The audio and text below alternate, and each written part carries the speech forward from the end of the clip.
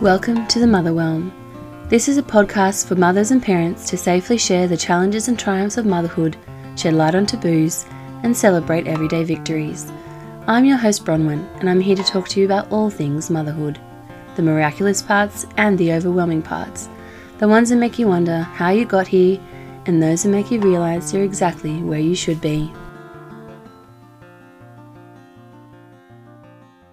This podcast is produced on Darug and Gundungurra country, land that has been the home of mothering and storytelling for tens of thousands of years. We acknowledge and pay our respects to the Darug and Gundungurra elders, past, present and emerging as the traditional custodians of this land.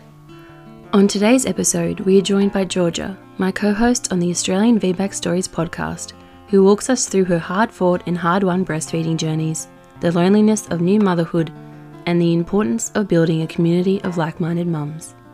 Let's begin. Thank you so much for joining us today, Georgia. Thanks for having me.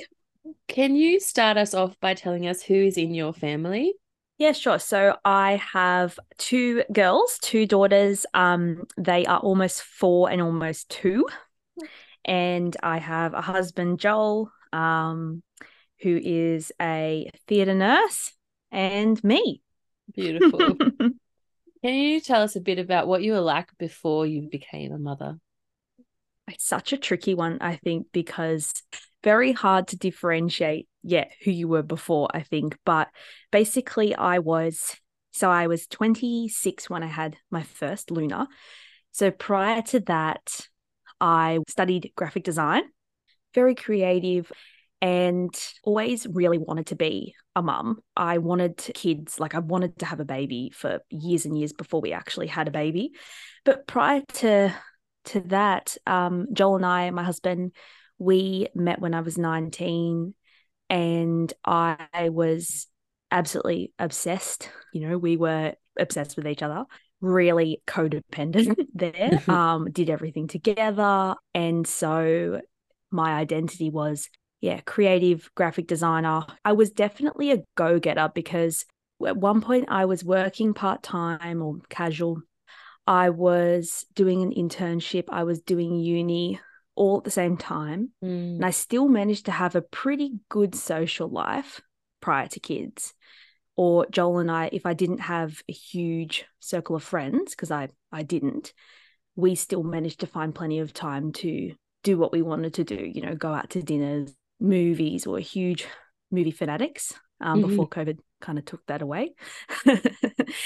Going to the movies. Had a pretty kind of full life, but always thinking, when are we going to have a baby? And huge romantic. I'm a massive romantic. And I think that, the idea of having my, at the time, boyfriend from a young age, and we very committed, very young. And I just thought, this is the one. And I guess that's kind of a good explanation. Sorry, I feel like I'm just going to keep rambling until I find it. No, I want to ask, how did you and Joel meet? Because I love those kind of stories about I love to hear how people get together. I mean, it's not a relationship podcast; it's a motherhood podcast, but they're it's all intertwined, isn't it? Yeah, it is. It is. So we actually went to school together, but we never really spoke in school. He was a year above me. And he was really good looking. He was like that guy in school that was that really good looking popular guy. But he was never he was always shy, always never that sort of extroverted one. Just sweet, clearly a very sweet kid, or at the time guy. And so I always thought, that he's really gorgeous, blah, blah, blah, whatever. Never thought to speak to him. And then, and you know what it's like when they're in a year above you, it's they're so much older. Yeah. You're I could never speak to them. So we never really spoke in school. He maintains that he always knew who I was and thought I was cute, but I call bullshit on that. I don't think he knew who I was. From the age of 18 to 19, I was massive into going out with friends, dancing, clubbing, that kind of stuff. And about a year in, we all happened to go out together one time. He sort of was clearly interested, and I just thought, there's no way this guy's interested in me. This is Joel from this is no way.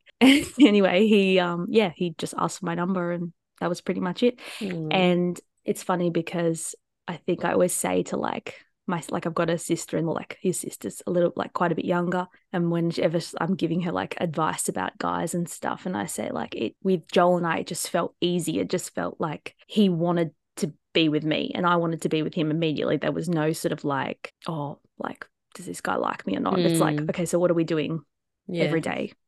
And then we sort of like 1 or 2 dates, and then we just saw each other every day pretty much, and that Mm. was it. Yeah, that's beautiful. Thank you for sharing that. So you mentioned that you had always wanted to be a mother, but what were your expectations of motherhood before you had children?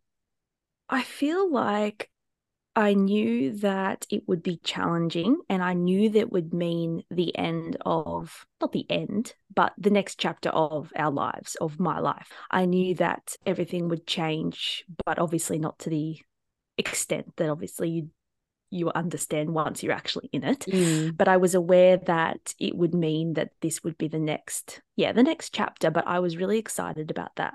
Joel and I, we had bought a house and we got engaged and got married. And it was like, obviously, love being married to him and him being my husband, but it was not a priority for me as much as having children.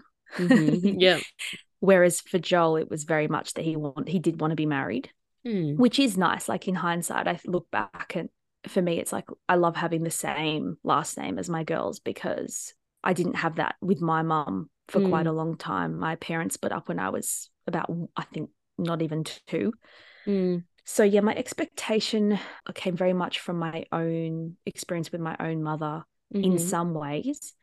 My mum and I were incredibly close, and upon reflection after having kids, a lot of it was very dysfunctional, but it was very much her and I kind of against the world type thing. And so at the time when I was before having kids, I really wanted that closeness as well. I wanted to feel like I had this really special relationship with my kids. So I was ready to sort of like jump in and just dedicate everything to my kids. And I had a bit of a tricky childhood. Was very sort of tumultuous. We moved a lot. I went to 4 primary schools and 4 high schools. Yeah, wow. So it was like, yeah, we moved a lot, and I had a stepdad who would be in and out of our lives constantly. I didn't know what to expect. I sort of, I couldn't necessarily rely on what my parents said. Mm. It was very much like they would say something and, the next day or the next week, it wouldn't be the case. It would change. So it Right. wasn't stable at all. But I think as well, because my parents, like my mum and my stepdad, had this like really volatile relationship, I was very much the confidant. So it was like sort of this expectation that now I reflect upon, and I know that it was a burden for a child. Yeah. But I think at the time, going into having kids, it was like, oh, I just really want that closeness and that bond, which is so funny to say now because the way that I think about those things has changed hugely. But yeah, like I said, ready to really just dedicate everything and wanted to do a really good job, like wanted to be the mum of the century. Yeah. Like took my own experience and thought, even though we were close, my mum and I did know that there were things that I wanted to do differently, like Yeah. very differently. One of those things was very much about choosing a partner that was like completely different from my own experience, like my own father and stepdad. And so when I decided I wanted to have children with Joel, I was like, all right, I'm having children with this man. This is the one I'm choosing. Obviously, I love him for myself. But also it's like this is the person I want to be the father of my children. And so I was really confident going in thinking my kids are going to have this experience that was just so different to what I had, and that's what I'm willing to give them, and I will just do anything to make that happen. It seems like there's this whole generation of women trying really hard to break cycles. You can't really become a parent without thinking about the impact you're going to have and your own childhood and how you were parented, and whether you want to do the similar things or if you want to completely change. You talked about like you had this idea of wanting to be like the best mother. What did that look like, or what did you think that would mean before you had your babies? For me, it meant really putting them first, like putting their needs completely before my own. I guess, thinking about everything that I wanted to do or the way I wanted to do things, kids first, if that makes sense. Yeah. Considering them first and making sure that whatever I did, considering the impact that it would have long term. And because, like having come from this household where we were moving constantly and everything was incredibly tumultuous, like I obviously reflect on that now, knowing how much it's affected me even now, 25 years later. So yeah, that's kind of what it was. It's like knowing that everything that I do could impact them. And I guess that's a lot of pressure to put on yourself upon reflection, like I have to do everything right because I know how much that can fuck someone up. Yeah. Sorry, is this a swearing podcast? Yes, of course it is. Okay, Of good. course it is. Of course, good. Yeah. Yeah, I know. Yeah, and also the other thing too is I'll say, which I think is relevant, is that with Joel, I mean, we've been together since I was so young. So I think our stories are so obviously intertwined, as they are for any couple, I guess. But he came from a family which was very much sort of like, the perfect nuclear family. Yeah, parents still together. He's one of 5 siblings. Mum stayed at home until and he was 20 years old. So very much that sort of like what a families are meant to be, not dysfunctional at all. So when I chose to, decided that he would be the one that I want to have kids with, for me, the idea that he came from this super functional, ideal family was, it was great to me because I was like, well, he's going to bring all those amazing ideals that I never got to have. So you had this idea of what motherhood would look like and that there was such a thing as perfect motherhood or being the perfect mother. I feel like I thought that if I did everything the way that I was anticipating that I would, and if I did a good enough job, that everything would turn out well and my kids would be happy. And it's basically kind of just mostly under your control, which I think is something that a lot of people, especially in like this modern society we have, which really values productivity. And I think growing up in a world where, women are encouraged to do everything that men can do, women can be, career people. It sort of is great in so many ways, but at the same time, it makes, I think, a lot of women, or made me think that, motherhood was just another task or another sort of like something like your career, where basically if you do everything right and you work hard and you come from a really good place, then you'll be really good at it. And yes, there may be challenges, but all in all, it will be a positive experience. Which, yes, I think, as I said before, it's like until you're in it, that makes sense that it would be like that, until you're in it. And then you realize that you cannot control everything and that, yes, it's not just A plus B equals C. Can you think of a moment where you kind of had that realization that even if you're doing everything quote unquote right, or doing all the things that you want to do, that it still can just be a bit of a mess?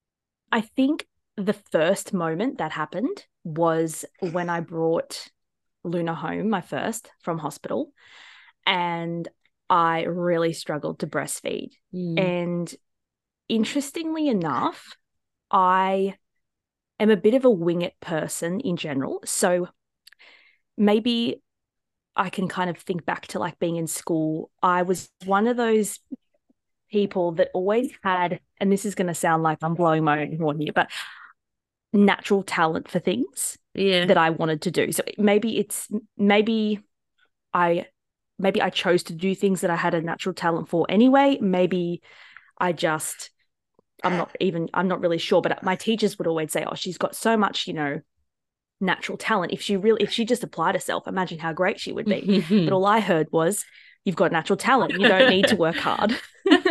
So I'm not one of those people. So I'm not one of those people that, sorry, Mike probably can't hear me with the microphone. I'm not one of those people that was like, I'll study, and work really, really hard and get a result. I was one of those people that was like coasting through, got pretty good results in school, was always pretty top of the class. So yeah, always got pretty good results in school. Same with uni. I got a job, pretty much the first internship I applied for, got a job there that was like full-time. It all just comes back to the fact that I was very happy winging things. Things had seemed to work out pretty well if I did that. And being, I don't know if you believe in this stuff, but being like a very typical Pisces, very sort of like intuitive, emotional, and like very impulsive. I just kind of, jumped into stuff and thought it would work out. So with breastfeeding in particular, I didn't do any study for that. Study is a funny word, but I didn't do any preparation. I didn't sort of look at videos of people breastfeeding. I didn't speak to anyone. I didn't really do any antenatal education. And so when I brought Luna home from hospital after having had a cesarean, having had a pretty tricky first few days in the hospital where, multiple different opinions from midwives about the best way to do things, I really struggled. She had breast refusal. She, I think, was just traumatized from being, shoved onto the boob constantly from the midwives and from me, and I think that it just really, really shook me. It was awful, actually. I think it coincided with postpartum blues, like day 3, day 4. My milk took 5 days to come in. And well, actually, I don't even believe it really ever came in, because by day 6, it was incredibly emotional. Every time I tried to feed her, she would just scream and turn her head to the side and didn't want a bar of it. And every single time I would end up in tears, trying desperately to get her to feed. And anyone who's gone through that, like really struggling to feed your baby, especially in those early days when obviously you're so anxious about making sure they're getting enough and things like that, it is really, really hard, because you're obviously like learning something for the first time. You don't really have anything to go off for what feels right, because it's never really worked. It hasn't worked yet. Being around Christmas time, I didn't have like the sort of the nurse that comes to your house didn't come for many days. I don't think she actually ended up coming until after I had stopped breastfeeding on day 6. So however, like over a week. Yeah. Because of that time of year, that support is pretty minimal at best anyway. So that really, really shook me. I think my husband and I, Joel, we were really unprepared. She wasn't sleeping. She wasn't losing a heap of weight, but she was on the borderline of like when it was time to start getting worried, because she was obviously barely getting anything. She wouldn't suck for like more than a minute at best, kind of thing. Also, I had this weird idea that using a nipple shield was like a failure. I think they recommended it to me at the hospital, potentially because they had told me that I had quite small nipples or whatever it was. And that's the other thing about hospital is everyone's got a different comment to make, and every comment that they make really affects you, and it may seem like such a throwaway comment from a midwife. Like I remember, because I've had breast implants and theoretically they shouldn't affect my breastfeeding whatsoever. They increased in size during pregnancy. I leaked colostrum from like 16 weeks, and they like the way that they were put in was behind any kind of muscle, any kind of glands and whatnot. So that shouldn't have affected me. But I remember in the hospital, the midwife saying, well, you may not be able to breastfeed. And now what I know, looking back, of course that would just be so detrimental to someone's confidence, especially like day 2 or something after you've had a cesarean that you didn't want. You're in hospital longer than you wanted to be there. And it's not ever just one person with one comment. It's every single person who comes into your room. And because of the context you're in, and especially if it's your first time, you're kind of like asking for advice as well. And it's always conflicting. always conflicting. I remember with my first, when I was in the hospital, I was trying to feed him, and I said to someone, because I have large boobs, and he was so little, I'm like, oh, I'm worried I'm going to suffocate him, and she said, oh yeah, you Mm. could. I'm Oh like, my God. so what do I do to avoid that? And Oh, so I was like, hunched over, like trying to hold the boob away from him, but also feed him. And then I did have someone come in and be like, do you see this sliver between his nose and your breast? He's breathing. It's fine. Like she was a mm. lifesaver, or, sanity saver. But yeah, they just people say things and they really do stick with you. That's obviously it's 4 years later, and it's still that feeling of being like, okay, so what do I do Yeah, now? How do I do this? definitely. Yeah, exactly. So I guess back to the question, yeah, that was definitely the first time that my wing it attitude that had Mhm. generally worked for me in the past was shaken. Yeah. And not preparing for postpartum, not preparing any kind of support, not looking at what that would like. I think it's such a common thing that happens is that everyone prepares for the birth. And I didn't even really prepare for the birth, to be honest, the first one anyway. But you're not preparing for postpartum at all often with your first baby, because you just don't realize what that is going to look like. And then also, I think that even if you do realize what that's going to look like, it's still difficult to ask for help. It's still Yeah. difficult to sit there and admit, I can't do this, because we do live in like this kind of culture where it's so isolated and individual. It's like every person for themselves, and there's no community. Or if there is, it's rare. And so, yeah, my husband and I weren't prepared for what that was going to look like with breastfeeding. And we didn't even really get to the point where I got with my second, which was like the cluster feeding and all that stuff. It was just like getting her onto the boob.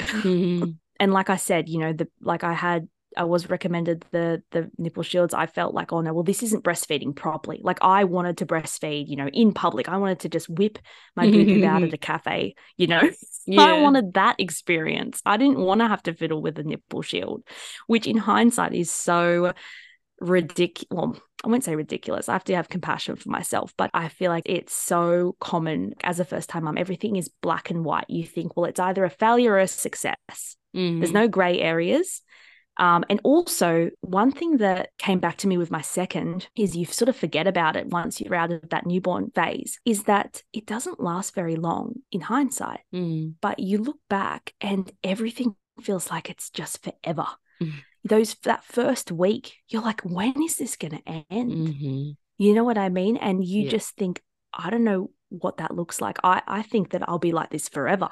And it just feels so overwhelming that for me, the idea of a nipple shield, even for 6 weeks, was like, oh, well, that's forever. I can't handle that. Because, people would say, oh, well, after 6 weeks, often like they're okay because they've grown and whatever. But I was like, I can't do that for 6 weeks. That's a failure. That feeling so fresh in my recent experience. I don't think I've spoken to anyone who said that out loud. And it's really hard to explain to someone who's not been in it, or, like even talking to my husband about it, I'm like, I feel like every day is just the same, running into every day forever. Like, I feel like it's just going to go on forever. And it wasn't really able to get it. It feels really reassuring that obviously I'm not the only one. Yeah. I think also once you're out of it, you forget. Yeah. You forget what it's like in the trenches, because it's just this like state of mind that I don't think ever can be replicated. every single, I mean, I've got three, but every child I've had in those first weeks, I've said to my husband, we cannot have another one. Like every time I'm like, I don't think I'll survive this again. Every time. And then I'm already like, okay, so this is when the next one will be. Yes, already planning. definitely. So it is very easy. I feel like there's definitely a shift, isn't there? Like once you get out of that like nuts phase, you're you like, realize you kind of okay, I survive could it. do this. Yeah. And that's obviously just the survival instinct of the species, isn't it? It's like that amnesia. Really interesting to think about how these things have an influence on us. Like, I mean, in the kind of work that you and I are doing on the VBAC Stories podcast, Australian VBAC Stories Mm. podcast. We talk Plug. about, yeah, I feel like we should, right? We Yeah, talk totally. about how important storytelling is and the impact it has on us. And so we're both very aware of it. Mm. But then there are all these narratives that can be so insidious and kind of sneak in, their effects sneak in, and you don't realize until you really interrogate it, like the idea that there is a Mm. proper way to breastfeed, and if you don't, Mm-hmm. then and that, like, that there's failure or success, like these narratives that we're always dealing with, and it's a really hard work, and you have to kind of really be active about it to challenge them and not get bogged down by the Mm. expectations inherent in those stories. Like, one thing to be aware of it, another thing to kind of be in those seasons and having to remember that this is actually Yes. not how I have to feel. This is not how I have Yes. to think. 100%. Yeah. Yeah. And I think as well, like, you hear it all the time, and it's certainly the case for me. Like, you build up motherhood for so long in your mind, like you think, I can't wait to be, well, not everyone, but for me, I couldn't wait to be a mum. I couldn't wait to do it myself. I couldn't wait to do a better job, Yeah. and not even just about that side of it, but just I couldn't wait to be a mum. Like, I was so incredibly excited, and you build it up in your head for years. And then when it is really hard, you do, like, it makes sense to think about it like, oh, it's a success or a failure, because it doesn't live up. If it doesn't live up to what you thought, yeah, it can feel really heavy. Like, why am I failing at this? And like, this is what I'm supposed to do. Like, if I can't make my career work, or whatever it is, if I can't be like really wealthy, or whatever it is, well, being a mum, that's like what I guess biologically I'm made to do. So if I can't Mm. do that, then what the fuck can I do? Yeah. Yeah, and that's the thing is Mm. it's we make such a close tie or connection between our performance of motherhood and our success at it, and Mm-hmm. our value Mm-hmm. as a person. Like, we take it Mm-hmm. on or take it as a reflection of our worth. And I've never felt worse about myself than when I feel like I'm doing a bad job as a mum. Definitely. I think it's so interesting because for myself, I can't pinpoint, like, like similarly to you, I always wanted to be a mum, but I can't pinpoint where that came from. And it's interesting because it's something that exists within some women and something that doesn't exist within other women. There's some, women who absolutely know for sure that they don't want to be a mum, and others who know Mm-hmm. absolutely for sure that they do, and people who are unsure, like in between. But was it like women are expected to be mothers, and so I had that societal expectation, was like, well, that's what I'm going to do, and then I really wanted it anyway? Or did I want it because I was like, did I want it because I was told to want it? But then I don't think that's it. Like, Mm. it's just interesting to I think think it's very about. difficult to separate that. Yeah. Like, how would you separate what, like, society or the culture has ingrained in you, and then what you Yeah. actually want yourself? I mean, you can't, like, you definitely can to an extent, but I mean, to completely cleave that apart would Yeah. be Very almost difficult. impossible. Yeah. But I think for me, I think it came from, it is really hard to figure out where that came from, because is it because I equal parts wanted to do what my mum did well, and also do better than what she didn't do well? Mm. Is it just that? Because that seems like a really odd reason to want to be a mum. Is it because I just had this, like, just desire to have my own family? And also, I think as well, actually, something I have reflected on is that I say I always wanted to be a mum, but I think that when Joel, my husband, and I became serious, whenever you can say that was, when we started to get a little bit older, it really just clicked in me. And obviously, I was very young when we met, 19. So, whether that's something that would have just happened anyway. But I do believe that when I started thinking that I really wanted to be a mum, it was always sort of with Joel. Like, I want to have his children. I want to have children with him. I want to create a family with him. Yeah, it is very difficult because I was young. I'm not sure whether I would have still had those feelings because whenever I would imagine being a mum, it was always with him. And maybe that comes from having that family of origin that I had, wanting to have this, like, wanting to have a partner that had this beautiful connection with his kids and providing my kids with a father like that. Potentially that's where it sort of stemmed from, because yes, I do remember thinking, oh, I want to have kids with Joel, rather than just, oh, I will have it with anyone. It wasn't like I was thinking, oh, well, if we break up, I'll still want to have kids. It was like, I really want to have children with him. So whether that's some kind of like biological instinct, like you choose someone, okay, they're the one. All right, now it's time to have children. I'm not sure. I think it's very difficult to sort of pinpoint that exact, like where it actually comes from, or whether it's just a combination of so many different things. I think when you meet the right person, you have this kind of knowing within yourself, and I guess maybe with him and the kind of family structure he had growing up, you maybe also knew that you could create that stability for yourself within your own family.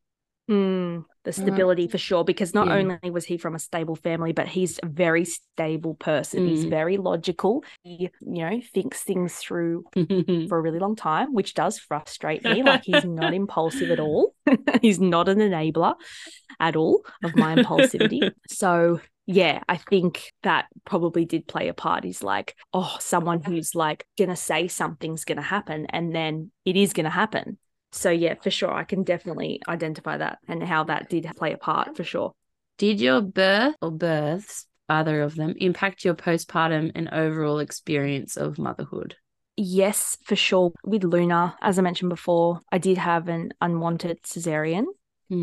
And I think that because I can see the thread between that, then the breastfeeding struggles, and then going on to postpartum, I believe that it did have a big impact. But with the breastfeeding, like I sort of said before, by day 6, it all become so difficult and so stressful and emotional and awful that we basically decided to just go to formula.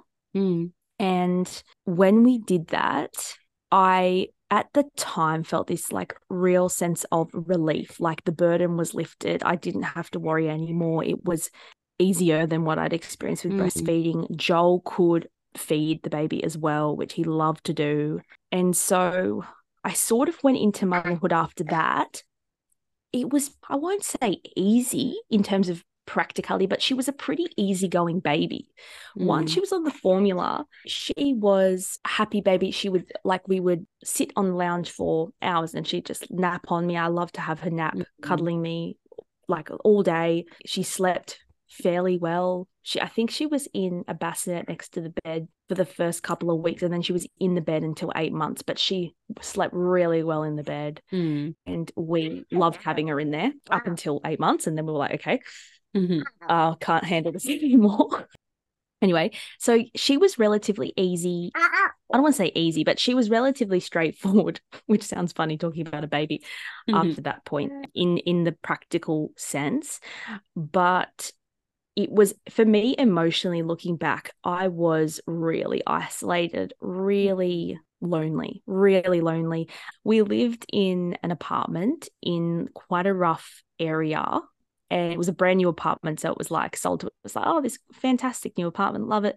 The apartment itself was beautiful and light and stuff, but it was still an apartment.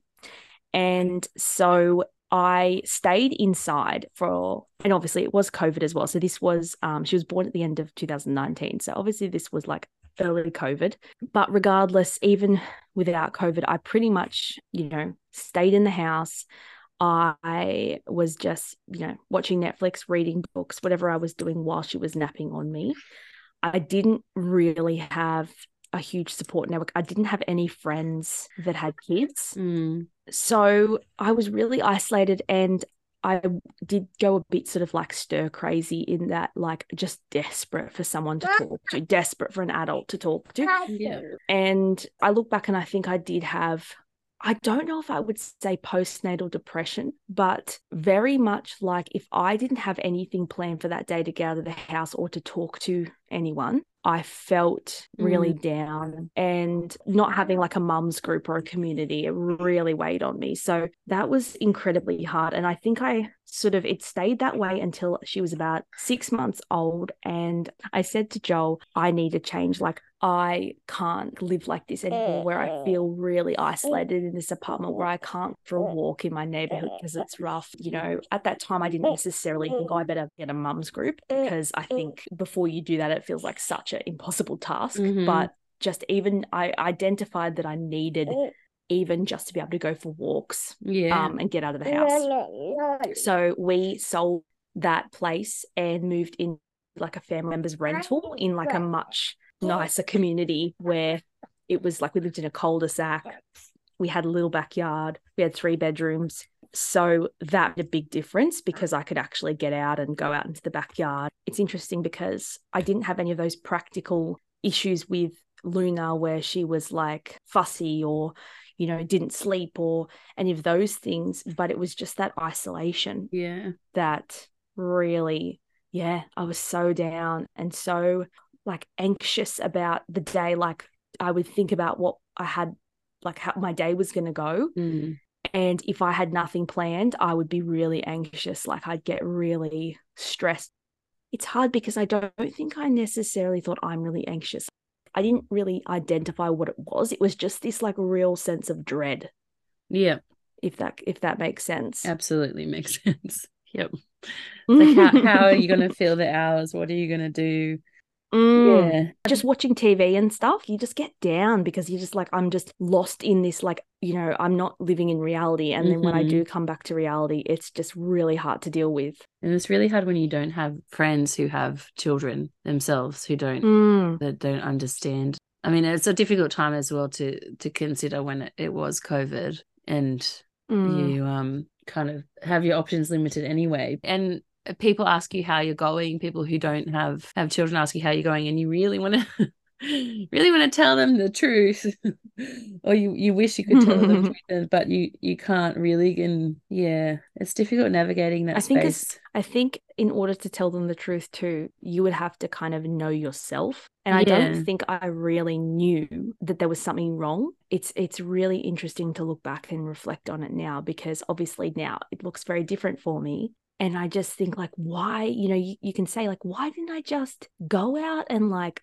go on Facebook or like join a mum's group or go to an activity where there'd be other mums? But it just seems so hard when you're a first time mum. And I remember, like, I would call my mum and say, please come over. Like, and she lived in the Central Coast, like, which is, you know, an hour and a half from where I lived. I would organize it the week in advance. What days are you coming over? So I have someone to talk to, basically, because I didn't really need help with the baby. Like I said, she was pretty easygoing. It was just, like another adult to talk to. Yeah. When Luna, after she turned 1, like I said before, that she was a pretty good sleeper. She would go to sleep. We would lay down in the bed, put her to sleep in the bed, pat her or cuddle or whatever. And then she'd go to sleep, and then she'd be pretty much asleep. Once she turned 1, something switched, and it was really difficult to get her to go to sleep. I can't really remember what we were actually doing, whether we were like following some kind of, you know, sleep routine or whatever that you see on Instagram or that kind of stuff. But I do remember being very much like absolutely thrown for a loop, because she was, up until this point, pretty easygoing. And then she was really difficult, and to the point where it would take, you know, over an hour to put her to sleep. And then often we'd put her to sleep and I'd rock her. And then within 10 minutes, she'd like not wake up. She would have like a night terror and scream. Like, she had night terrors from quite a young age. I think at that time I was really, like I said, searching for external sort of experts to tell me how to do things. I had no connection to my intuition. If I really think about it, my intuition probably was telling me to stay with her and cuddle her, because that's what felt right for that those first 8 months. But you have all this outside noise telling you, you can't do that. you're not supposed to cuddle them to sleep. You're not supposed to stay with them to go to sleep, because you'll be doing that for the rest of your lives pretty much, which is so funny to think about. But I was really influenced by, social media, what other people had told me about their kids. I remember something that my father-in-law said once really stuck with me, which is so funny to reflect on. But they had like family friends that had like a 6-year-old that still needed to be, it still took her, I don't know, an hour to go to sleep, and the parents needed to sit with her. And I remember a comment he made about how like, oh my gosh, she's basically running their lives. And for some reason, even though I didn't agree with it, it really just stuck with me. And I just thought, I've got to like train, in inverted commas, this toddler to go to sleep on her own, because that's what a good parent would do, or that's what you're supposed to do. And so for about 6 months, if I'm honest, a year, Joel and I would just we turned our life upside down essentially to try and get her to go to sleep on her own, to the point where we would, ignore crying, like ignore screaming. We'd let her cry, and just like, I remember one night we let her cry for 2 hours, and it just breaks my heart to think about it now. But we just thought, well, that's what you have to do, because God forbid you have a child that needs comforting to go to sleep. And one thing that did, and I'm sure a lot of parents can relate to this, is it really put a strain on Joel and my relationship, because every night, at 7:00, whatever it was, it would be an hour and a half. Well, obviously you got the bedtime routine too, with bath and whatnot as well. So pretty much 2 hours every night it would take to put Luna to sleep, and it would be screaming, and it would be stressful, and it would be emotional. And it just took this huge toll on our relationship. And Joel would be, for his own reasons, really triggered. Yeah, he really struggled to handle that. And so we'd both feel shitty about it, obviously. And then when you've got a toddler, you can't take it out on the toddler, so you take it out on each other. And you're supposed to be on the same team, and we just weren't. We were just like, kind of, as I said, really taking that tension out on each other. And because there was no other outlet, and not having like a community still at that point, not having friends really that had kids, not having mums groups and other people that you could talk to, then all that pent up energy just directs at each other. Yeah, it was really hard. Obviously that isolation and loneliness that affected me was a lot, but from basically the age of 1 till 2.5 with Luna, it was really difficult. That was probably the most difficult thing. When I think back now, like, just cuddle her to sleep, just sit with her and hold her hand, and we did, like, don't get me wrong, we tried everything. We did do that to an extent, but it was just like this idea that we had to follow a certain rule, or we couldn't be the hands-on attached parenting, because like that, not that, like, I don't know if I want to put a label on it, but do you know what I mean? Like that's just not the way you're supposed to do it, or something. That it would mean a certain thing about you if you were known to do that, or seen to do it, or even if there aren't literal eyes on you, people watching you, it's still like you're aware that there is an expectation of how you're supposed to do something. And sleep especially is such a fraught topic in parenting, where if you have a child that sleeps through, then clearly you're doing something right. And if you have a child, more importantly, who doesn't sleep through and wakes up and is difficult to settle, then clearly you're doing something wrong. I knew that it was unrealistic expectations deep down. I knew, like, I remember seeing Instagram posts where they would say, oh, like, well, as an adult, you have a wind down routine. You have to, look on your phone for a certain amount of time, read a book, have a cup of tea. You don't always go straight to sleep. Sometimes you do toss and turn, and a child needs support with that, because they're a child, like, and they're alone, and they're in their room by themselves. And I knew all that stuff, but it was just, something was just driving me that just, I can't even explain it. But yeah, it was just really difficult. And I think it's not something that people talk about a lot, is like how much the strain of kids can really affect your marriage, especially when before kids, like I sort of said before, Joel and I were so like obsessed with each other. We were just so in love, we were so codependent. We loved spending time together. We were best friends. And then, yeah, it puts you at odds sometimes. And Yeah. so that's why I really wanted to mention that, because Yeah. I think that it's something that I would never hear stories about back then, couples Yeah. that were like at odds and really challenged their relationship. And Yeah. yeah, so And that's absolutely important to mention, because you're right. I've heard, oh, having children is going to challenge your relationship and it's going to change your relationship. And that was one of the things that my in-laws warned us about before we had Milo, is that, oh, you won't have time to do whatever you want, and it's going to change your relationship. And on the one hand you're like, well, of course, because we're going from individuals and a couple to parents. But when it does happen and you're kind of yelling at each other, or at at odds with each other, you kind of like, okay, so what's changed? And it's really obvious what's changed. It's a child. There's this little person in between you. And then you kind of not think about whether you made the right choice, but like you yeah, realize that it's I did have those moments. like more than like, what the hell have we done? Yeah, absolutely. And I mean, Mm. I've definitely had that thought myself, but I've never heard other people say it, Mm. which is really reassuring. Like, that's one of the things as well, is that even though you don't want to you don't wish those experiences on other people, it is such a like breath of fresh air when someone does say, yeah, I absolutely felt that way. And you're like, oh, phew, like it was not just. And that's a big thing about motherhood, is a lot of it seems to be like, a lot of it is secret or like shameful or has to be hidden, or you can't really voice it. Anyway, I'm totally getting off track, but I just wanted to say that I absolutely had a very similar experience with Milo. He was a very tricky sleeper from the get-go. It was just really nightmarish. And I, on the one hand, was lucky that I was like really lucky to be living with my mum, who was and is the most hands-on grandmother I've ever like, she's so involved and so helpful. But at the same time, we were living with my mum in a couple of rooms in the back of her house. And then my eldest sister, who had her son 3 weeks before me, she had built a house kind of attached to mum's. So she was there as well with her newborn. And her son was a unicorn baby and was sleeping through from very early.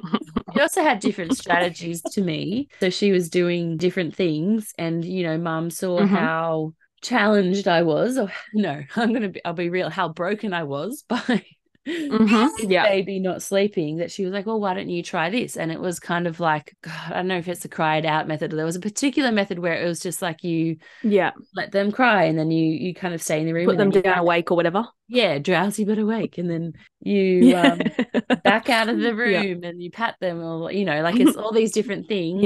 And I'm like, well, clearly I'm doing something wrong, so I should try this. And I still really clearly, even though a lot of it is a blur, I still really clearly have this image of, he must have been old enough to stand or pull himself up, because we were just standing there, Finny and I just standing there watching this baby cry, and he pulled himself up. And I'm like, okay, where's the point where he's meant to de-escalate, like they tell me? Like, he's not de-escalating, he's escalating. This is not working. And I did have a moment of being like, fuck this. This is not right, and picked him up. And I guess there's two kind of events. There's that one. Another one, I actually went to Tresillian, I think when he was around 5 months, because I was like, desperate, just so desperate for something to work. And because I'd been trying all the things. And then I went to Tresillian for one night, because when I got there and they were telling me the things, I'm like, so basically what I've been trying, like I've been doing all this. And I got zero sleep there, because I don't sleep well anywhere but at home, where I obviously feel safe.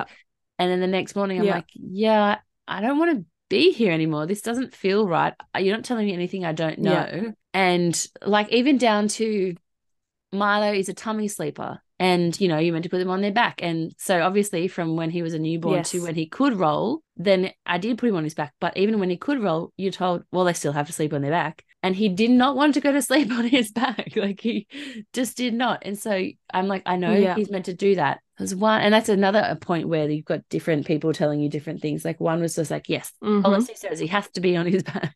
And another one was just like, oh, well, if that's how he goes to sleep, just put him on his belly. I'm like, what's, how is this helping me? And so I think Yes, after that I point and the know. point of realizing like this is going against everything I feel, I think I just held him. I'm just like, okay, I'm just gonna hold you. And Yeah. he's almost 4 before on Thursday, and I still hold him to sleep. And that's become such a precious time because he's getting bigger, and he's such a tall Yeah. boy. And I had trouble standing and holding him to put him in his bed once he was asleep tonight. And I was like, oh gosh, how much longer am I going to have where I can still do this?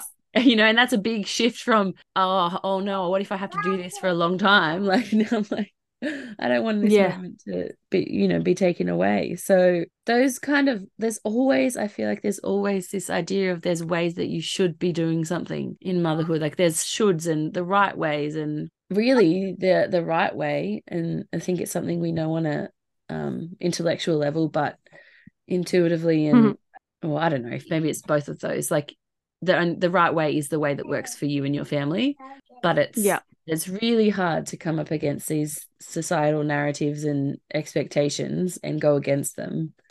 And I think as well, like it goes back to, for me, just not having that connection to my intuition and sort of not trusting it. And so much so that I couldn't even recognize what was my own intuition and what wasn't. Like, what actually did I want to do here? And it's funny on reflection now, because I think it's just something that unfortunately, first time mums, it's just super common. And as you have more kids, it will naturally become stronger, your intuition. But if there's a way of making it so that first time mums can have that connection to that, and that would just be so invaluable in so many different ways, not just about sleeping, but so many things. I think it is that. And I think that I know a lot of people talk about this. I know B from Core and Floor talks about this so much, is like that, because the way that we're raised is to be disconnected from that, to be disconnected from our bodies and our intuition. And so it makes complete sense that it is this journey back to it. Like it's not something that just comes naturally a lot of the time. I feel like it ebbs and flows as well. There's some moments where you feel really connected, and then you're like, okay, so I've done the work, I'm reconnected, and then something happens and you're like, I have no idea what I should do here. I definitely feel much stronger now after having Evie, but I mean, it was probably right up until she was born that I was struggling with it, with the last days of pregnancy and everything. But I think it's definitely this journey. I wonder if you have, not to put you on the spot, but do you have an answer to that? Like how could we help first time mothers? Like, what do you think it would take? Or do you think that it's kind of like trial by fire? Like, do we have to have that, first time mum experience of just being thrown in the deep end? Like, is there a way to prepare? Or I think, I don't know if there is an answer in the way that we live our lives now. I think that if we lived like we did when we were in communities and we had so much more connection to older generations and siblings and aunties and uncles and that kind of stuff, where we would see it and we would be raised in communities that people would parent right in front of your eyes, and you would see it, and you would, like with breastfeeding, like watching the women in your community breastfeed all the time. Like, of course, that would make sense. You would just have this knowledge that would like sit within you that you would be able to draw on. I think that is something that is just really, like, I think about this so much. Like, it's really such a shame that we have lost that, because I really think that would make so much of a difference, not just to, people's confidence in parenting, but just that support network, that we don't have anymore, that we have to reclaim, that we have to find ourselves, which for some people is really hard to do. Like it was hard for me with Luna. So I think that potentially is the answer. If there is an answer, I think that would be, but I mean, I don't know how we'd make that happen now, but whether we all just go live in communes. I mean, I feel like that's definitely the answer. Yeah. Did having another child impact or change your experience of motherhood? Yeah, so with my second pregnancy, it was a surprise and they are just under 2 years apart. So we were really excited because we wanted to have our kids close together, but it was unexpected. So with that pregnancy, I ended up shifting my trajectory a lot. I was planning a repeat cesarean. I ended up having a home birth after cesarean. So yes, change of course there. And in terms of that pregnancy and that journey, I had to do a lot of work on sort of connecting to my intuition and my instincts, because anyone that's had a VBAC can probably relate to this, is like that journey from what happened to me and what was done to me to, having that control, reclaiming that power. And a lot of that really is tapping into your inner knowing, your inner intuition. And so my birth at home was absolutely amazing, completely different experience second time round. It was blissful. It was everything I'd hoped it would be. I did a lot of education. I did do a calm birth course, but also just my own preparation, read a lot of books,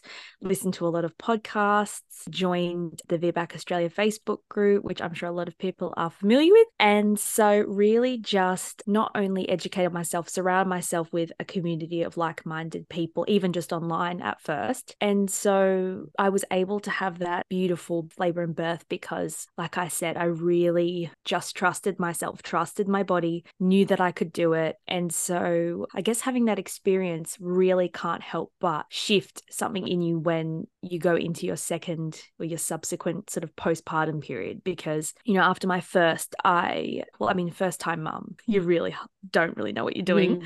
But I also was affected so much by, that birth that I had no control over and that was completely went off course from what I expected. So this time it was not only second time around, but also just having had that birth and proving to myself, I guess, that my body could work. And it's interesting I say second time around as if, I was like some kind of expert, because in a lot of ways, yes, you naturally, I guess, relax a lot more in terms of what babies are supposed to be doing, getting worried about not hitting this certain milestone. And I definitely felt a lot more at ease, a lot more trusted my baby Remy, like that she was just doing what she needed to do and wasn't sort of like watching her super closely, waiting for the next sort of thing to pop up. And I think that's something that I've actually seen a bit of it recently on social media. It's like, I don't know whether this is everyone's experience, but with the first baby, for me, it was like I was constantly waiting for the next thing to happen. Like, okay, well, when's she going to do such and such? When's she going to be ready for solids? When's she going to sit up or crawl or whatever?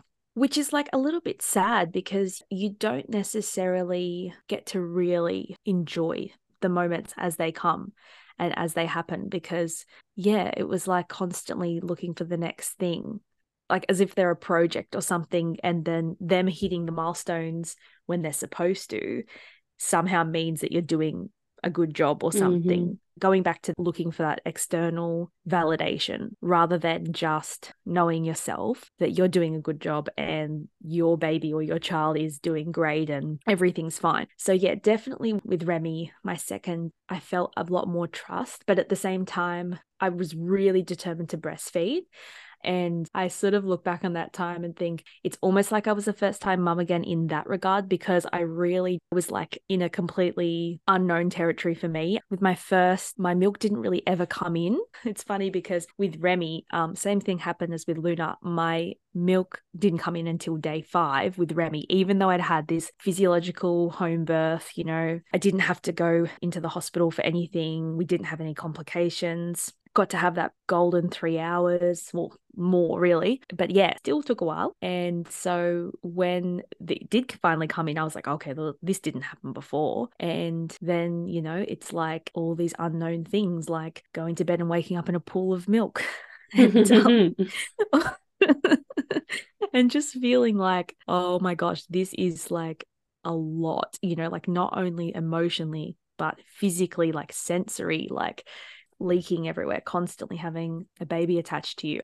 I did do a lot of research, but I don't think anything really prepares you for that first couple of weeks with a breastfeeding newborn, just how intense it is.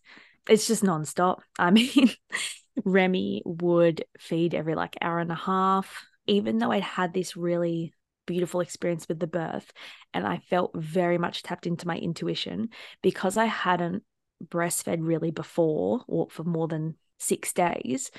I really sort of started seeking external experts again because I just really needed someone to tell me it was fine. Mm. And I have to say, one thing that was amazing was I had a home birth with a private midwife, and so was able to get that 6 weeks postpartum support from her, which was amazing, especially compared to what you get at the hospital. And so, she would come for our checks and she'd say, everything looks good. Like she's putting on weight. Like she was back to her birth weight within like a couple of days. She was going really well in that regard. But still, like, because of just the constant like fussiness, because she wouldn't go to anyone else, I just was really, I guess, unprepared for that, especially because having had a bottle fed, formula fed baby that would be perfectly happy going to her father for a bottle and settling and, being like clockwork and really on a schedule. I didn't really have to think, like, you still stress and you still think, oh, I've got to make sure they have their bottle at the right time, but it's very different. So I was, yeah. I'm just thinking back to that time. It was just like, honestly, it was surreal. Like it was a lot. And I think it was just not completely normal newborn behavior, completely normal experience that so many other people go through. But I think for me, because I had planned this home birth, expecting it to mean that I would be able to breastfeed so easily, and the fact that it wasn't easy, but I don't think it ever is easy. But I don't know. I just thought that it would be really straightforward and it would just come naturally. And, my first birth, I had every intervention possible. And so that's what I put down to having those issues with breastfeeding, which definitely had a huge impact. And also the support that I got after in the hospital, definitely. But I think, yeah, I think that I really thought it would be easy. And also, like, it was really tricky to navigate with Joel, my husband, too, because he'd never seen a breastfed baby. And I guess this kind of sort of really speaks to how we live and how we parent in like modern culture is like so separate from each other. People very rarely see other people breastfeed. Potentially, you might see someone in public, but your family, your friends, like, it's just not something that you're always exposed to, growing up or, around other people, like, even if you had a family member that did breastfeed, like, it's like, oh, go into the other room or do you know what I mean? It's not, I feel like we've really lost that sort of like sacred knowledge that you sort of just learn by osmosis because you're there and you're witnessing it. And you can see what it's like, what a normal newborn is like. I think I must have seen my stepmom breastfeed my little sisters because I remember when I was pregnant with Milo, I asked her, isn't it weird? I just had this, I wasn't sure. And she's like, I remember her really clearly saying, no, it's beautiful, with this like longing. And I get that now 100%. So I must have seen it, but it wasn't really in my immediate circle. And because I was the first one of my friends to have a baby, and also my older sisters who I'm close in age to, my eldest one had her baby 3 weeks before I had mine. So I had 3 weeks of seeing her breastfeed. And then, even not even just seeing it, but like talking about it. Like, I think that I feel like those early days with a breastfed newborn, it's not something that's just commonly talked about, or maybe it just wasn't, maybe I just wasn't hearing it. I think you're right. I think it speaks to this larger idea or phenomenon that happens in our modern society. I think that is kind of the whole reason behind this podcast, is that we don't like, so everyone so far, and I've only interviewed 3 people so far, but has said, when I ask what were your expectations of motherhood, they respond saying, I knew it was going to be hard. So I feel like we have this awareness that it's this challenging, hard role. But at the same time, I feel like it has to be like hush hush, like we're not allowed to actually acknowledge that it's hard. We're not allowed to seem ungrateful or seem to be complaining or just kind of saying out loud that actually this is taking a lot from me, like, and we're not really allowed to be like, well, both can exist at once. I can desperately love this experience and also sometimes just want to escape it. Like, I feel like there's a taboo against that, like, because there's all these narratives about what the ideal mother should look like. And there's a lot that is unspoken in motherhood or unseen. And it's like just kind of, we're socialized as women to want to be mothers, but what we're not socialized is how, Yeah, where it's just definitely. kind of, you're a woman, you can naturally conceive, carry and birth babies, therefore you should naturally know how to raise one or feed one And or whatever. And how I'm trying to link it back to what you were saying is, what I had the thought of is like, maybe like you had this idea of wanting to really wanting to breastfeed, and then when it was what it was is like, which is incredibly difficult, and sometimes you just kind of feel trapped.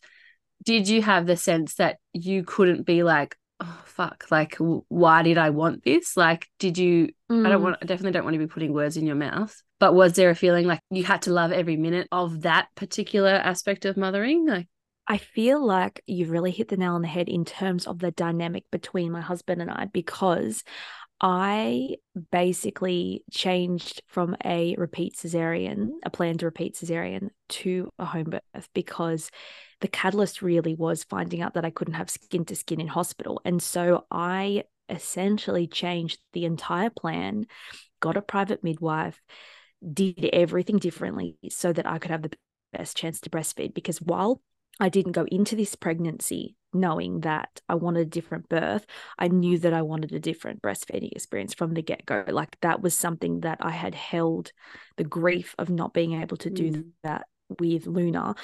I really held on to that for a really long time, even after Remy was born. And so when the time came for it to be really difficult and really intense and feeling like it was just, like I didn't know if it was working or not. Like, I didn't know if I was doing the right thing. I did feel like I had to kind of just suck it up and deal with it, because it was like, well, you wanted this. Like, look how hard you worked for this. And so pretty much all the women in my family and friends hadn't breastfed. So I literally had no community. I had no friends to ask. And I felt really isolated because I didn't have, a safe space where I could go and breastfeed and someone else was breastfeeding at the same time, or someone had done it not that long ago and like we could talk about it. And I really felt that, because I felt really weird everywhere I went within like family, events and stuff. And it's funny because I have fought so hard to breastfeed, I was one of those people that just loved breastfeeding in public. I would absolutely it was like going to the park, going to wherever it was. I remember one time when she was really little, we did our Christmas shopping. So she must have only been 6 weeks old, 4 weeks old or something. And I walked around David Jones just breastfeeding her. That's impressive. And I loved that side of it. And I think because part of it is like there is this like whole idea that it should be covered up. I mean, not in all circumstances, but definitely like in David Jones. I doubt that's something they necessarily expect to see, especially a woman that's walking around trying to shop and do it at the same time. Like I wasn't in one of those parents' rooms. And so it's really interesting looking back, because there's some parts of it that I absolutely loved and really enjoyed and sort of like wanted to sort of show the world and be like, look, I'm breastfeeding. Because when I had Luna and I wasn't able to, I would see women out in public doing it. And I just thought, oh my God, like how amazing is that? Like, and it did feel really sad. I felt really sad that I couldn't. And so when it was my time to have my go again, essentially, that was something I really loved to do.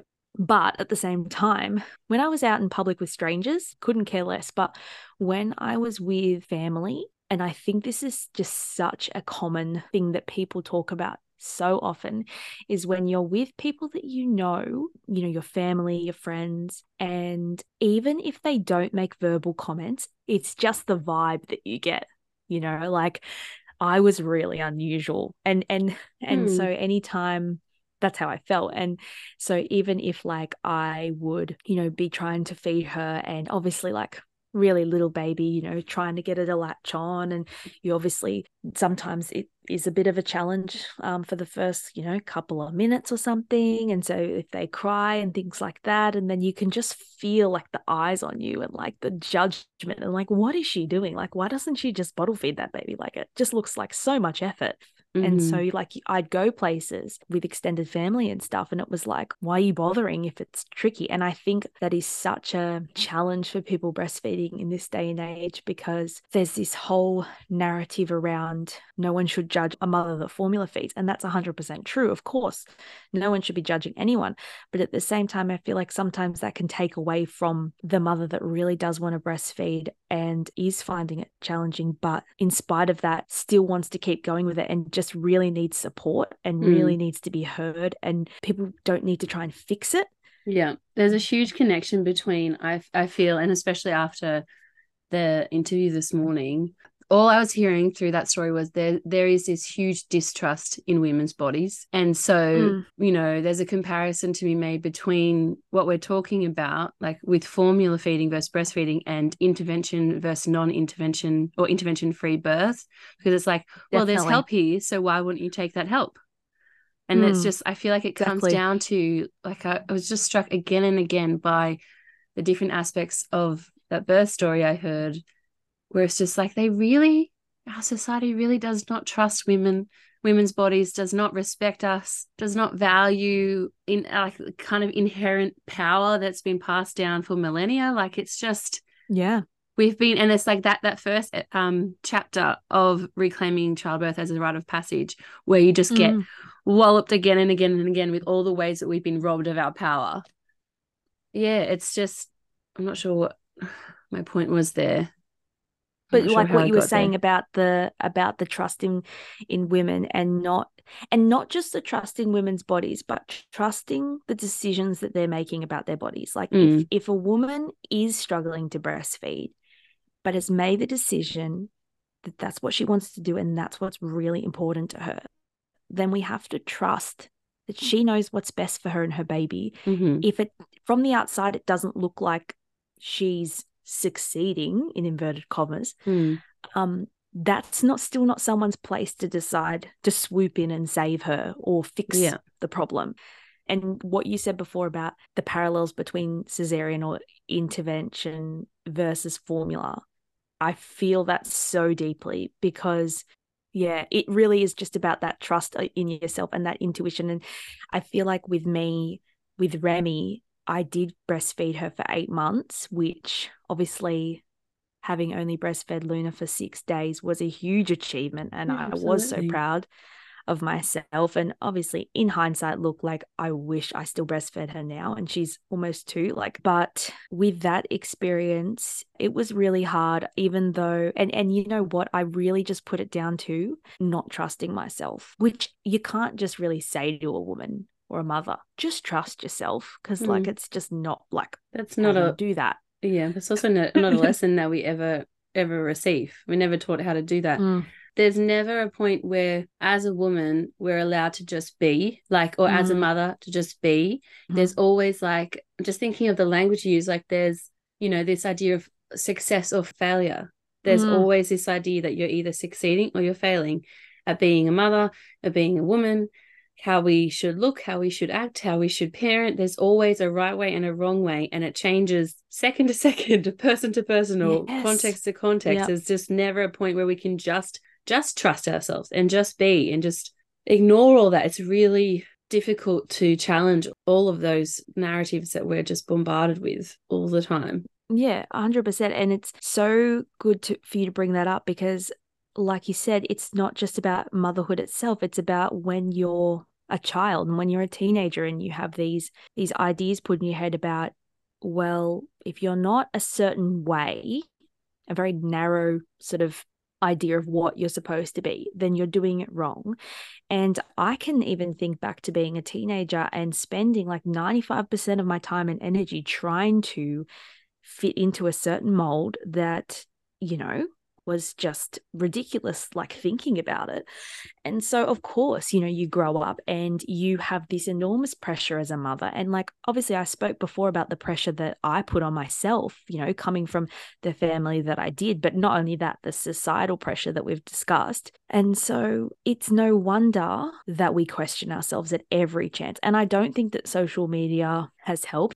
On one hand, there are some great parts to it, like you get a bit of solidarity there, like you have your support groups and things like that. But at the same time, every little bit of content that you absorb on there just imprints on you somehow. And then you think, oh, well, I'm not doing it the way that that person said. Like I remember with Luna, like, having this idea about how she was supposed to sleep. And it's not just social media, it's how your friends are doing stuff. And you're like, oh, my baby's like not sleeping this way or whatever it is.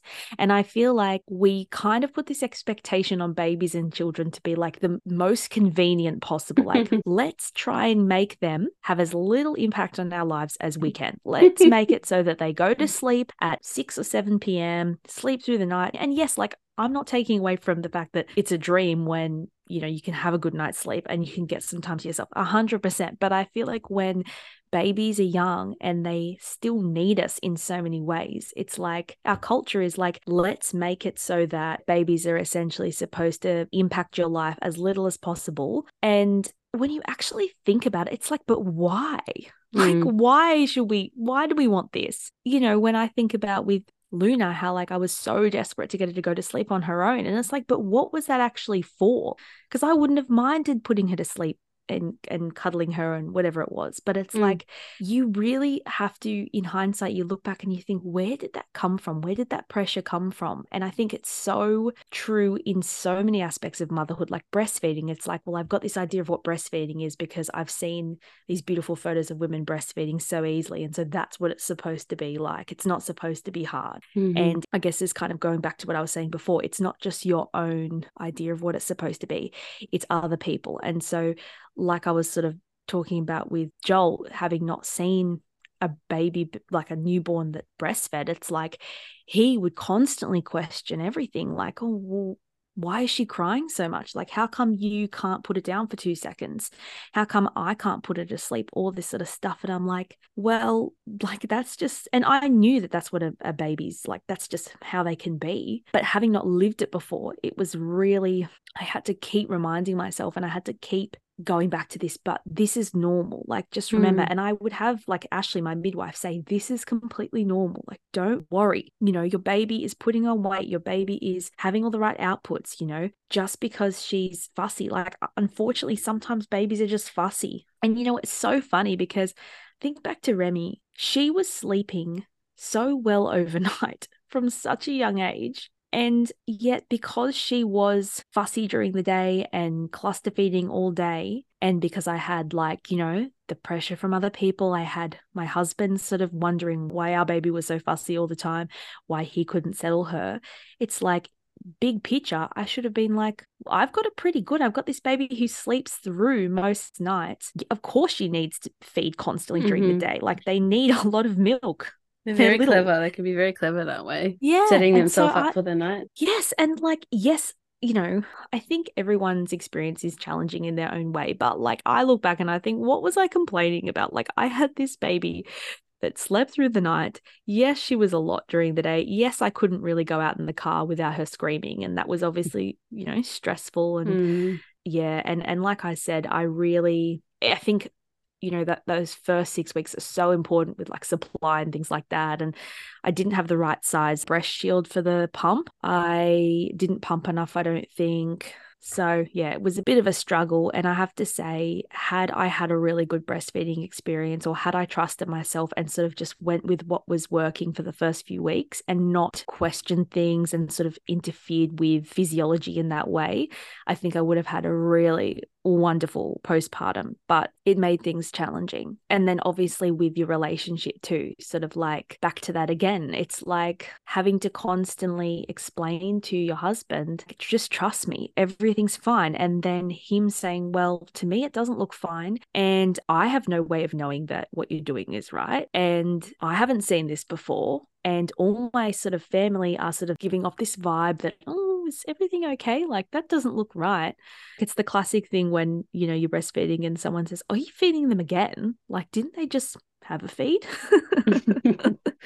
And it's like, well, if you haven't breastfed, you don't know necessarily that babies don't just get on the boob for food. It's like comfort. It's everything. Yeah. With Evie, my mum was like, I think she would do really well with a dummy. And I'm like, oh Thanks. yeah, that's me. I'm her dummy. Like, Yes. dummies were made to like replicate or replace breasts, right? Like that's the idea of comforting. So why would I get some external thing to comfort my baby? I'm like, I don't have a problem with this. She needs to feed as frequently as she does. That's fine. Just like with the most bizarre conversation, I'm just like, it's just so embedded, this idea that on the one hand, people seem to have good intentions when they're like, well, just make it easier on yourself. Why are you making it so hard for yourself?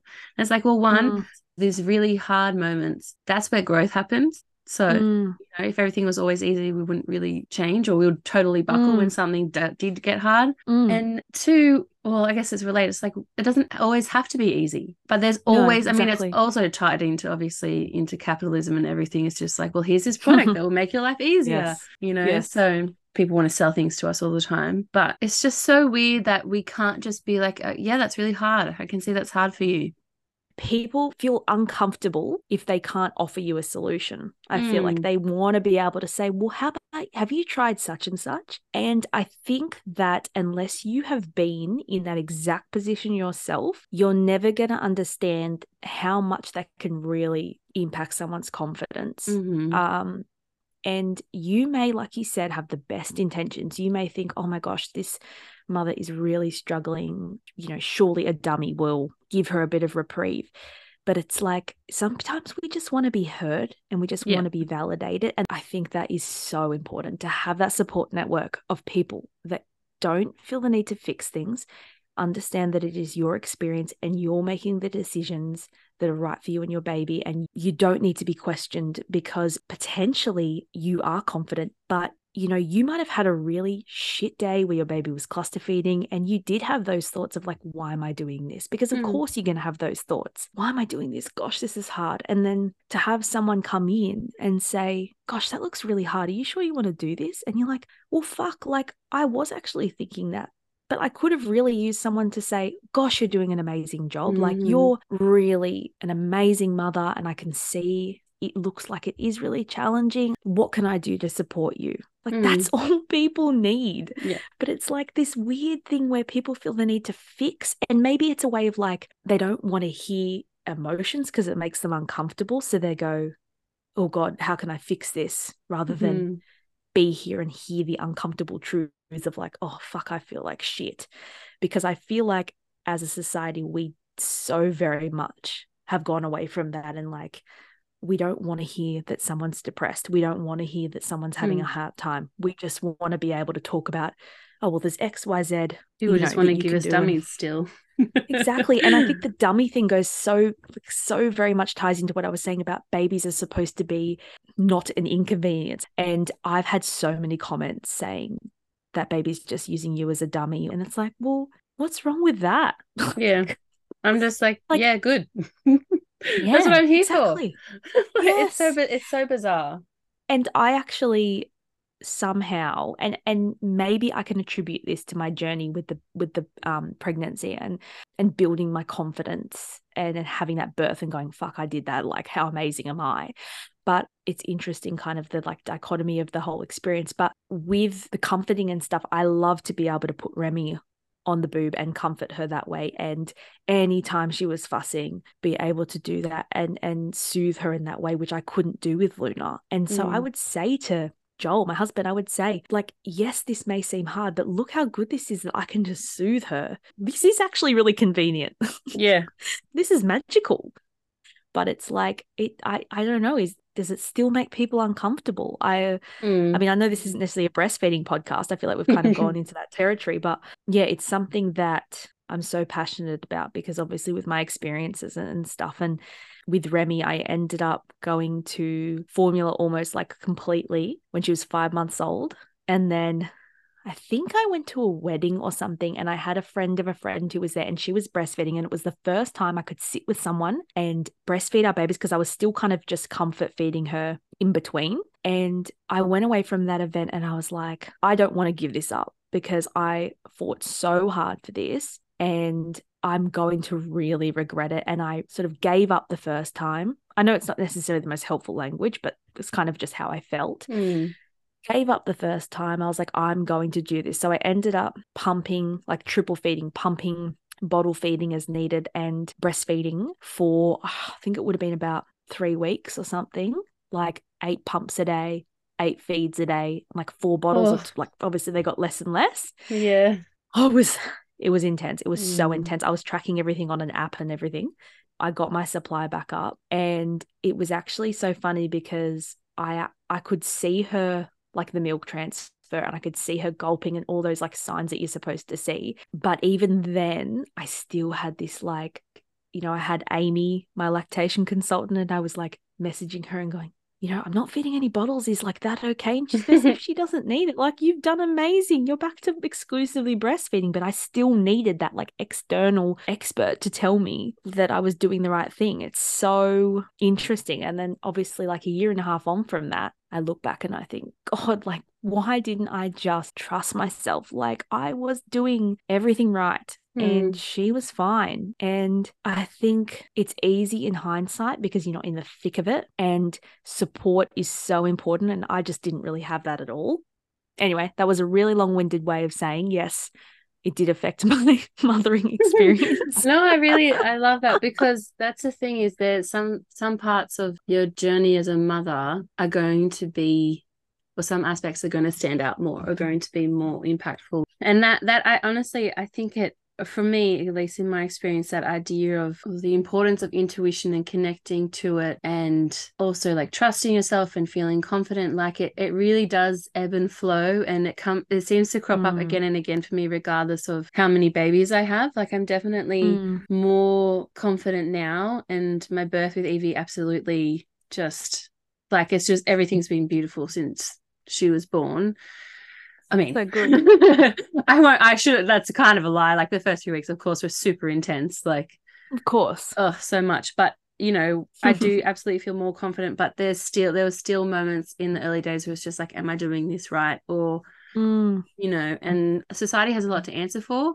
But I also think that's just part of being a mother, is that certainty. I think we can definitely make progress towards it, and like, it can grow stronger and stronger, but I don't know if it's always going to be there, just like a constant, because there's always going to be different challenges. So, regardless of what season of mothering we're in, like Amy, she's kind of transitioning from the season that we're in into like having like older kids.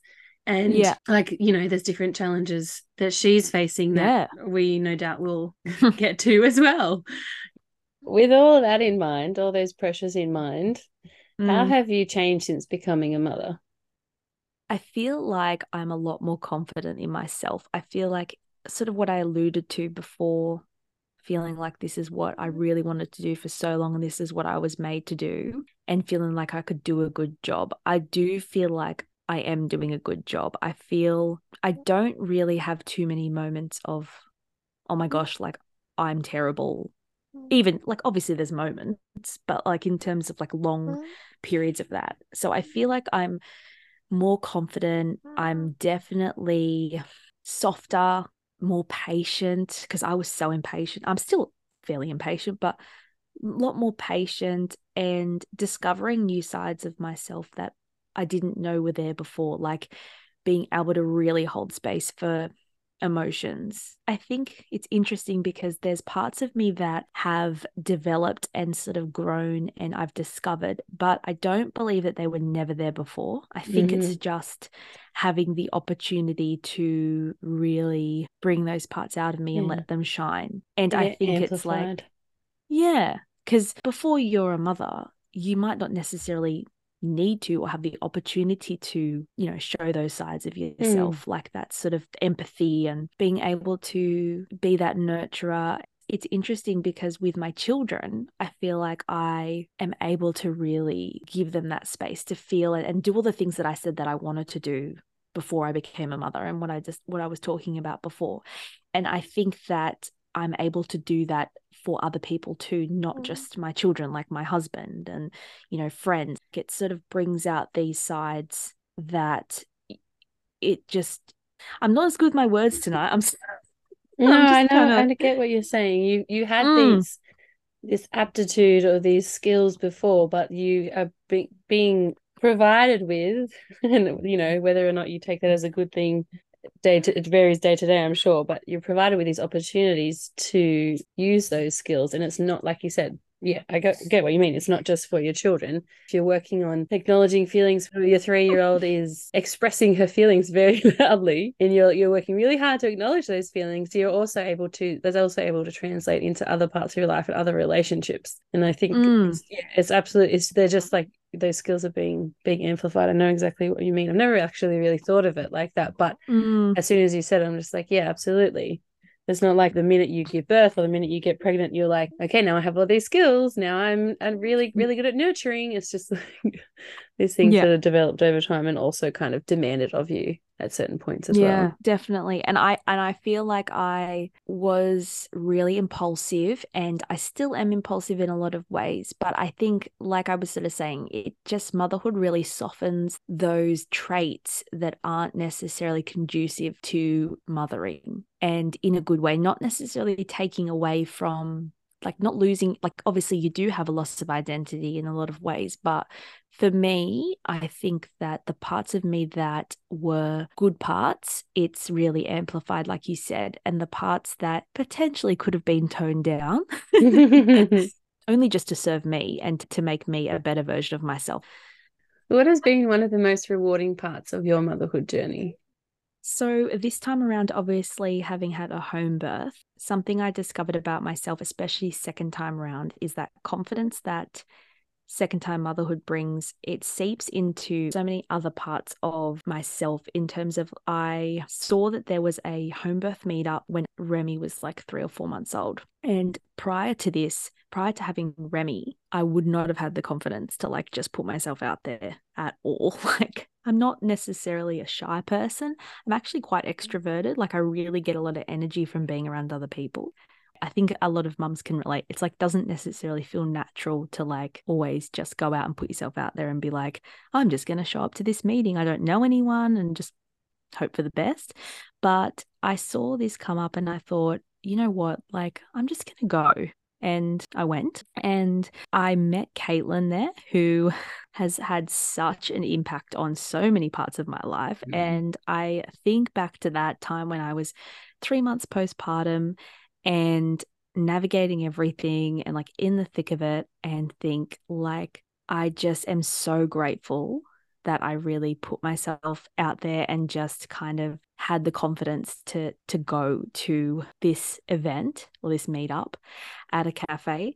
And ever since then, I have not missed a meeting. So every month I go to these home birth meetups and then it's just progressed from there. I started going to another one. So I go to 2 a month now. And I just really can't recommend enough to new mums having some kind of mothers group or some kind of face-to-face meetup where you can talk to other mums and see other people with their kids. And like it kind of goes back to that community thing. It really feels like reclaiming that community.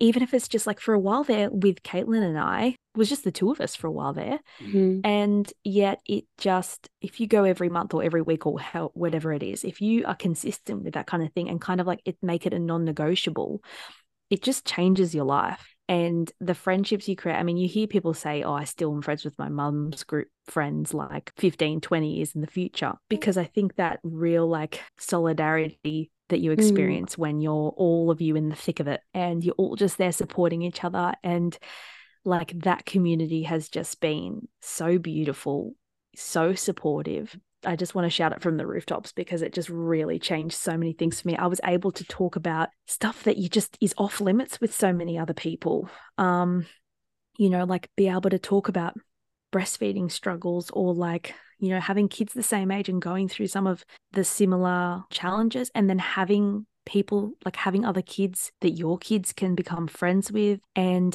even if you don't necessarily click with the people perfectly, having somewhere that you can take your kids on a regular basis where you know that they'll be able to play with other kids and you're not putting this pressure on yourself to constantly entertain them, it gave me something to look forward to, which was, huge game changer. And it just grew from there, because it's like that confidence that it creates in you to go, oh, I really put myself out there and it really paid off. Maybe I should be putting myself out there in other ways. It, as I said, changed my life. Caitlin is the president of Home Birth New South Wales, so she recruited me to the committee. And so I'm part of that. And I've just completely immersed myself in the birth world. And I'm now a birth and postpartum doula.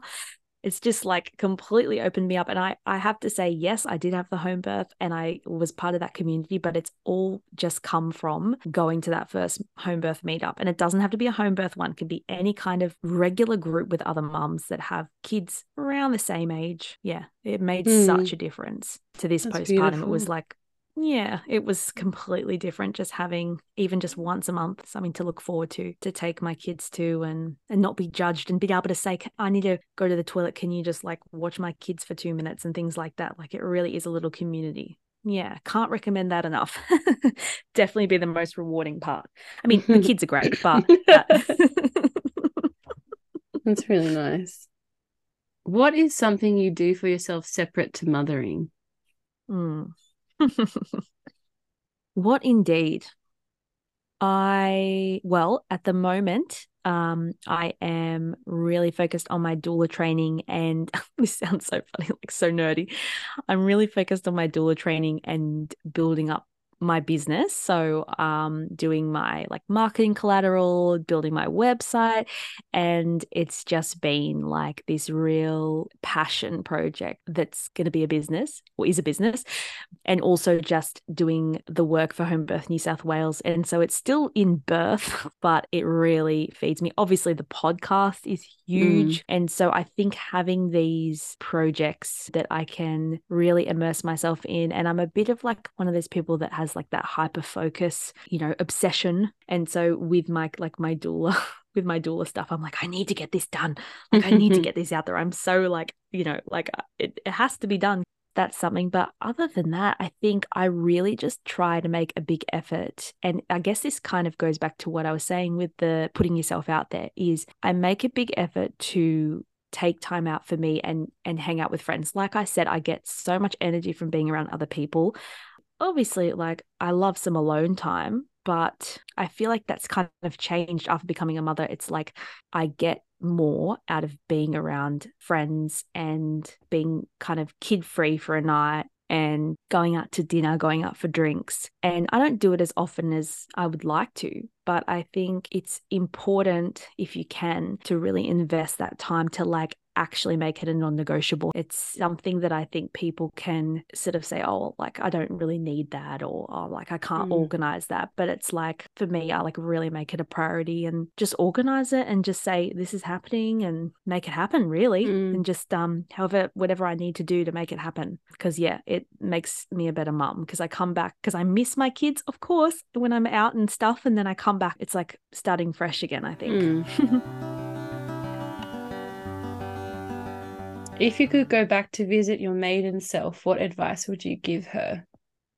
This is kind of advice for anyone, not just my maiden self. This is something that I would just, I do talk about, is obviously what we talked about before, which is trust your intuition, which I think is really hard to just tell someone. Like we said, like, you can't just say to someone, trust your intuition. It's the same way we say to women in the VBAC group, what should I do? I'll just trust your gut and just make the decisions you want to. Because it's like, well, yes, but we're not in a vacuum. There's so much context to that really can influence that. So it's like, whatever you can do to tap into that intuition, even if it is in like little small ways, and then it can build and your confidence can build and you can feel like, oh, that really worked out for me. What else can I do with that? Because that's really something that I think is like completely littered throughout my whole story, is like that disconnection from intuition, and how if I had just kept coming back to that, things would have been so much easier and more positive and more joyful. So definitely that would be something I would say. And invest in postpartum. When you think about the other side of birth, postpartum doesn't just happen automatically. If you have a really good birth, doesn't necessarily mean you're going to have this amazing postpartum, and vice versa. And so I feel like not just necessarily investing money, but investing time and really considering like, what do you want it to look like? There's a whole bunch of really great books that are about postpartum and what other cultures do, and this westernized modern idea of what postpartum is like so fucked up. Like, don't prescribe to just what you think it's supposed to look like from the media or from what your friends and family have done, like the bounce back culture, like all that stuff. It's like, really think about what you want and consider all options. If it's a postpartum doula, if it is, getting really real with your immediate family and saying, you cannot come over for 2 weeks, 4 weeks, whatever it is, like, sorry, and not worrying about what people think. The best thing for the baby is for the mother to be well and nurtured and nourished and feeling good in herself. So like, keep that in mind, I think. So that's like kind of what I said, that intuition thing is really hard to tap into sometimes. But yeah, like if you can have some kind of plan prior about what postpartum is, like really set in stone, and just say, this is non-negotiable. Like, I'm not going anywhere, or I am going somewhere. Like, this is what I really want to do. But really, really considering that what is right for you. I think it's just as important as birth. Just one other one I would say is like, just really try and look into what breastfeeding looks like and what normal newborn breastfeeding behavior looks like, and go to meetups in pregnancy, watch people breastfeed, because I didn't do that in pregnancy. And I think that would have been so valuable to have gone to a mum's group or a home birth group or whatever it was, VBAC group in pregnancy, to watch new mums.